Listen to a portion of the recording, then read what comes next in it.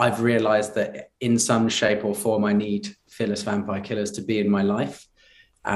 So I can't really see a world where it won't be again, in whatever it might be, whether we're making a short film together one day and scoring it, or whether we're like, right, doing a new album or doing another tour, whatever it might be. Hey guys, James Wilson Taylor here for Rock Sound. Now, Fearless Vampire Killers are back. It's very exciting news. I'm delighted to here now to tell us on Zoom all about it. We've got Kieran Lawrence from the band. How are you guys? All right. Good, very good. Thank you. Good to see you both. Good to see you both. What an exciting moment to catch you in. There's a show tonight, which by the time people see this, people will know all about. But before we get to that, just tell me a little bit about why now, I suppose. This is kind of the obvious question, isn't it? When did this come back together again? When was this decision made that now was the right time for the return of the band? It's been in the works for a while, hasn't it? But we just, but things have happened around the world that haven't exactly made it possible. Yeah, it was probably, I would say, late 2019 that we first started discussing, getting back together. And me and Kier met up, we started recording songs. We even had band practices, and then coronavirus happened, and it was kind of everything was stopped in its tracks. So,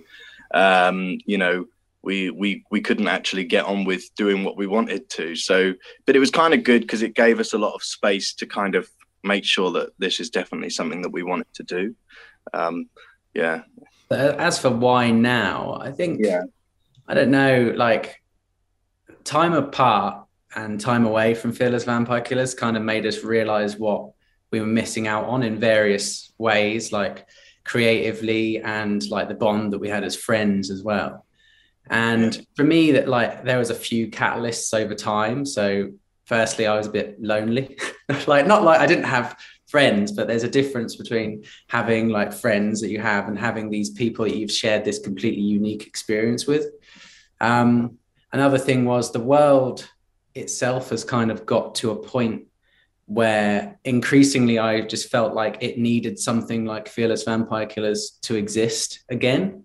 I'm not putting like too much important on our own thing, like as in Fearless Vampire Killers is here to save the world. That's not it. But that's the headline. No, I'm having that. That's the headline. No. I think it's escapism, isn't it? We talked about it the other day, didn't we, Beveridge? It's like if there's one thing that people need right now, I think in some regards it's definitely the ability to like escape from the world, even just for a few minutes, and enjoy something. So it's kind of how Yeah, no, that makes so much sense, especially as, you know, I mean, I'm not sure how much I'm allowed to say at this point or whatever, but I have heard some new music. And the fact is, it's like I've heard 2 tracks here and they do fit in so well, like you say, into what a lot of people do. I don't think it's a coincidence that a lot of this, like you say, escapist kind of dramatic, whatever phrase we want to use, but that style of music is increasingly becoming much more in the mainstream once again. And I think, like you say, is the kind of perfect moment for that. Before we get into the tracks, like I say, there's going to be a surprise gig tonight at the time of recording, which everyone will know about by the time this goes out. Tell me a little bit about getting back into that rehearsal process and kind of picking a set list and all that kind of stuff. How do you prepare for a gig like this that's your first one back after a little while? long. Well, set list wise, we actually we just put out a poll or something on Twitter, seeing whose favorite songs were ages ago, potentially years ago, I think. And we built a lot of it from what people's favorite songs were, which were obviously quite strange songs, and they're not always the singles and stuff. So we tried our best to fit as many of those in as we could. And obviously we wanted to play at least one new song, because I didn't want this to be like a complete nostalgia fest where we just come back and we just go through the old songs. And everyone, bands often do that. A lot of bands, they come back, but they don't really move on. And if they do release a song, it's something really safe. We wanted to do something like that to present one of the new songs. But when it comes to like learning to play the instruments again, I hadn't played the guitar really for about 5 years. So I'd done a gig with Broken Kings, but I was playing very basic chords. But like the stuff we play in Fearless Vampire Killers, lots of people might think, you know, when they think of Fearless Vampire, oh, it's just like a pop punk rock goth band with simple chords, but we play like crazy stuff, and it's really hard to then pick that back up again. So practicing every day for the past like month, really, to try and just remember how to get, eventually the ghosts of the fingers come back and they start telling you where to go, but it takes a while.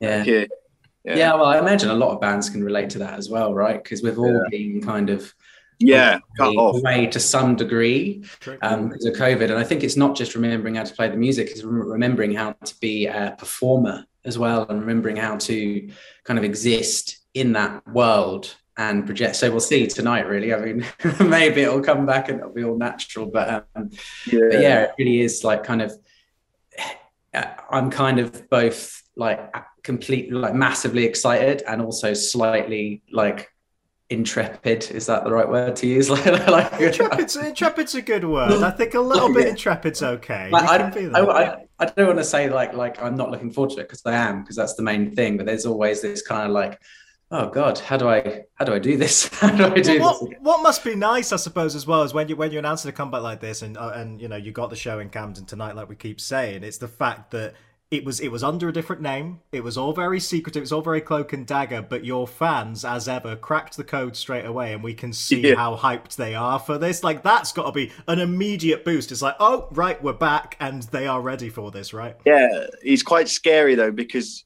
the reason we did the secret gig was because we didn't necessarily know whether we'd be able to do a bigger gig. So we did a secret gig because we were talking about doing like a gig with like a few hundred people, like maybe even 1,000 people if we could manage that. But it just seemed quite scary. So we did this secret gig as a way of doing it without people knowing it was us. But we thought, we need at least some people there. We need at least 10, 20 people there. So we'll do something quite obscure that no one would notice. And we were worried that no one would see it because we didn't know how I think it's Facebook advertising that really did it in for us, because we had this bio of this fake band and someone recognized this just looks too familiar. And then they read the bio and it was one word that set a lot of people off, where Drew had called something our grand dominance. And we did have a world called Grand Domino that we created. So that's that. But we did that because we were so worried that no one would find out. I don't think we realized that our fans were still so in touch as they were. We thought, this is 5 years. Many of them have probably moved on with their lives, but so it's so incredibly heartening to see that they still love the music. And it's incredible. Yeah. But it's kind of backfired because we were hoping, well, I guess some of us were hoping in the back of our heads, we want to play a sold out show.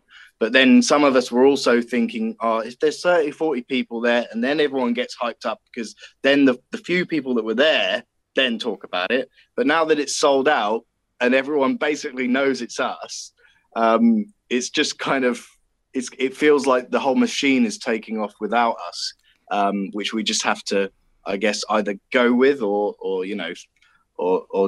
try and slow it down. But I'm really sort of excited for it. And the fact that the tickets sold out in a day is just a testament for our, as soon as someone worked out it was us. Before that, it was nothing. And then as soon as someone worked out it was us, they sold out. But we did keep them guessing because we released fake songs for the fake band. Drew wrote, and they were confused because Drew's the bass player and they were hearing his voice and they were saying, hang on a minute, have we got this wrong? Is this just Drew's solo act?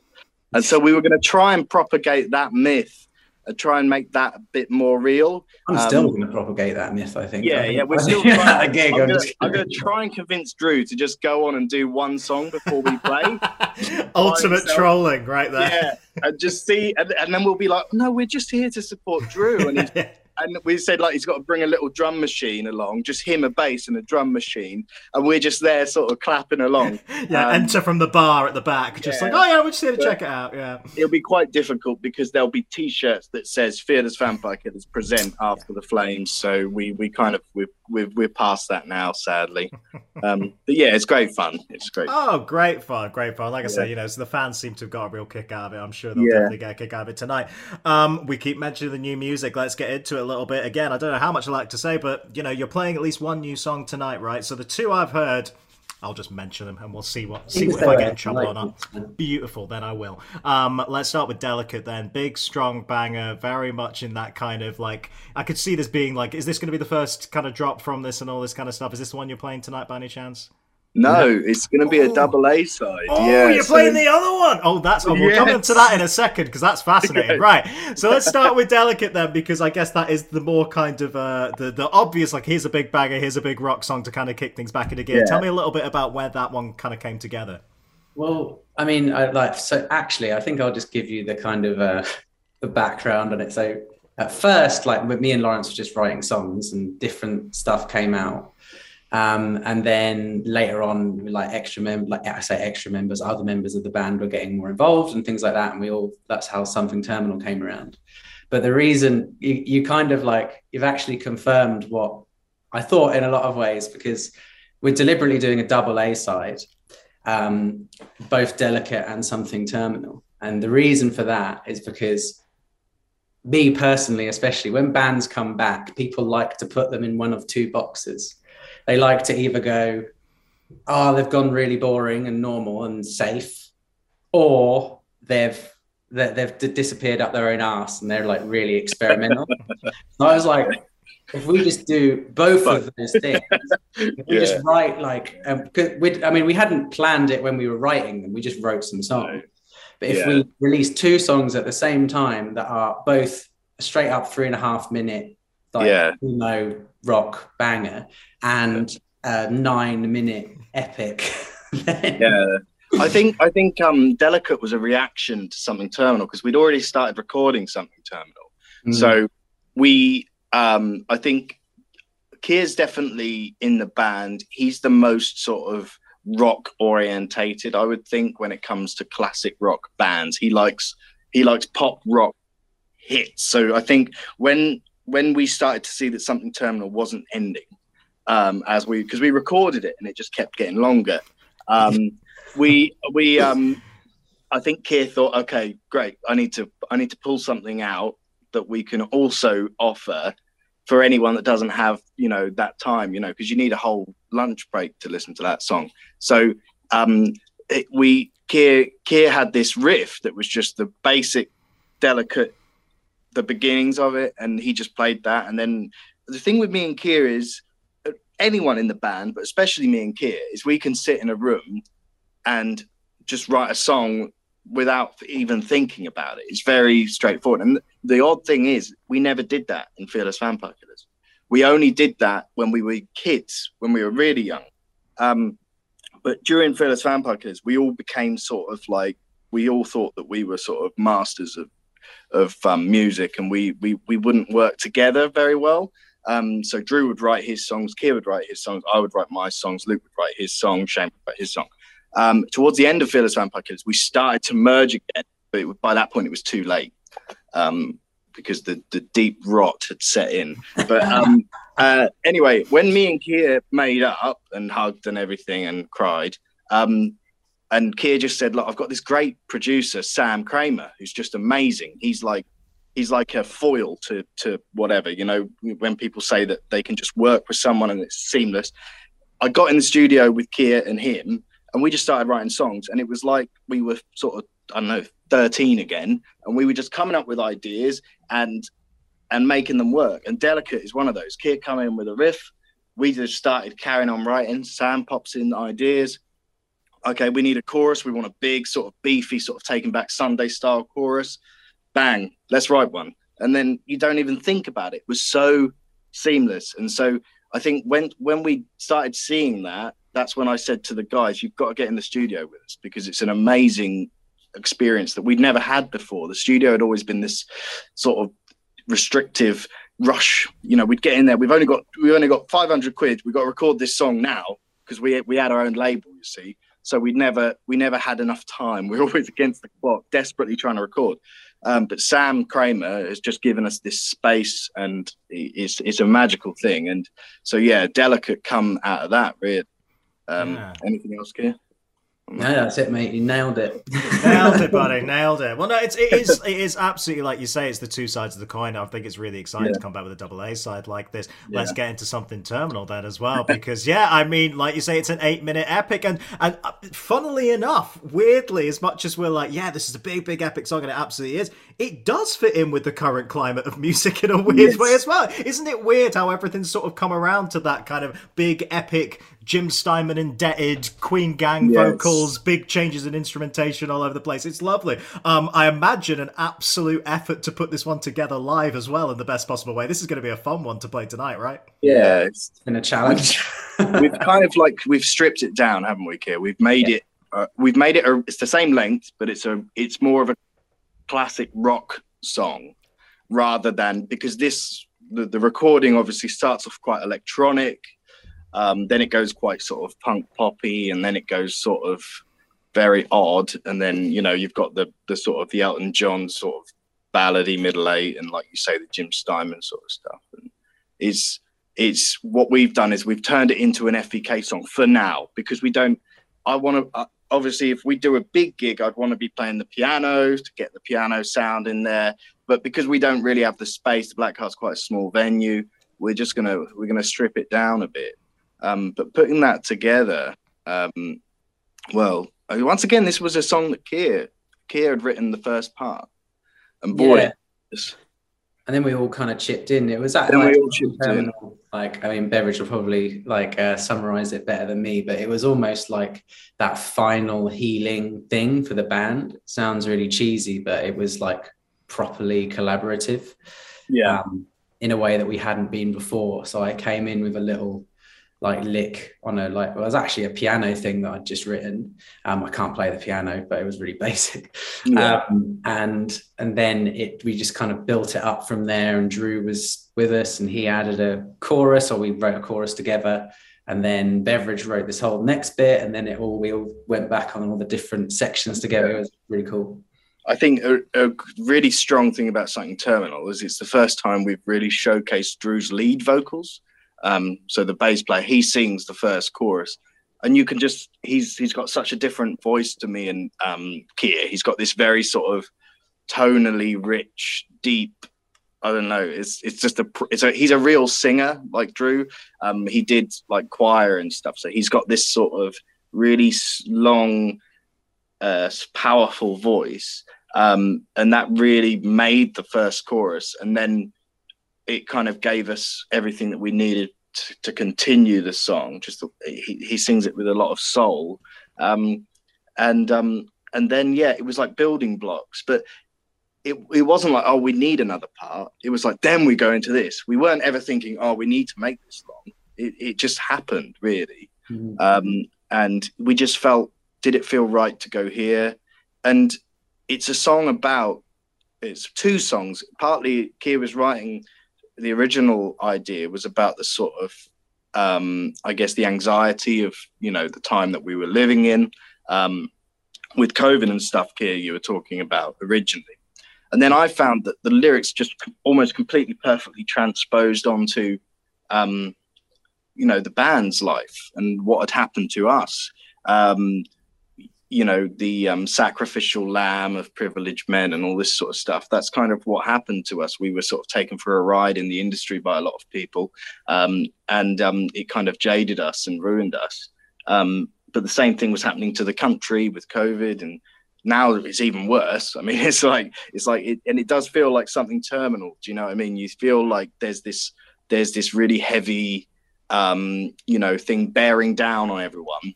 But then it's a positive because it's trying to lift us up, so you've got that first miserable part of the song, and then it comes back in and it lifts everyone up.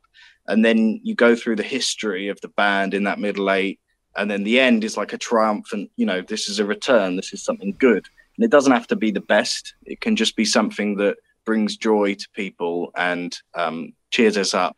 Like Keir says, we need a distraction these days. Yeah, absolutely. This one definitely takes you on a journey, boys. No, you've got something to be proud of there. I think it's going to go down an absolute storm at this show later on. And I'll let you guys go and get ready for the show in a minute. I know you've got a big day of preparing. Before I do, though, it's the million-dollar question, isn't it? We've got these 2 new songs. What is the future looking like for you, boys? I don't know how much you want to tell me or whatever, but presumably this isn't one and done here tonight, right? Presumably there's more to come. Well, definitely not for me. No, I'm joking. But I think me and Beveridge actually did a video about it. It's quite long that we're going to post as well. But like, for me, I think one thing I can say for sure is I've realized that in some shape or form, I need Fearless Vampire Killers to be in my life.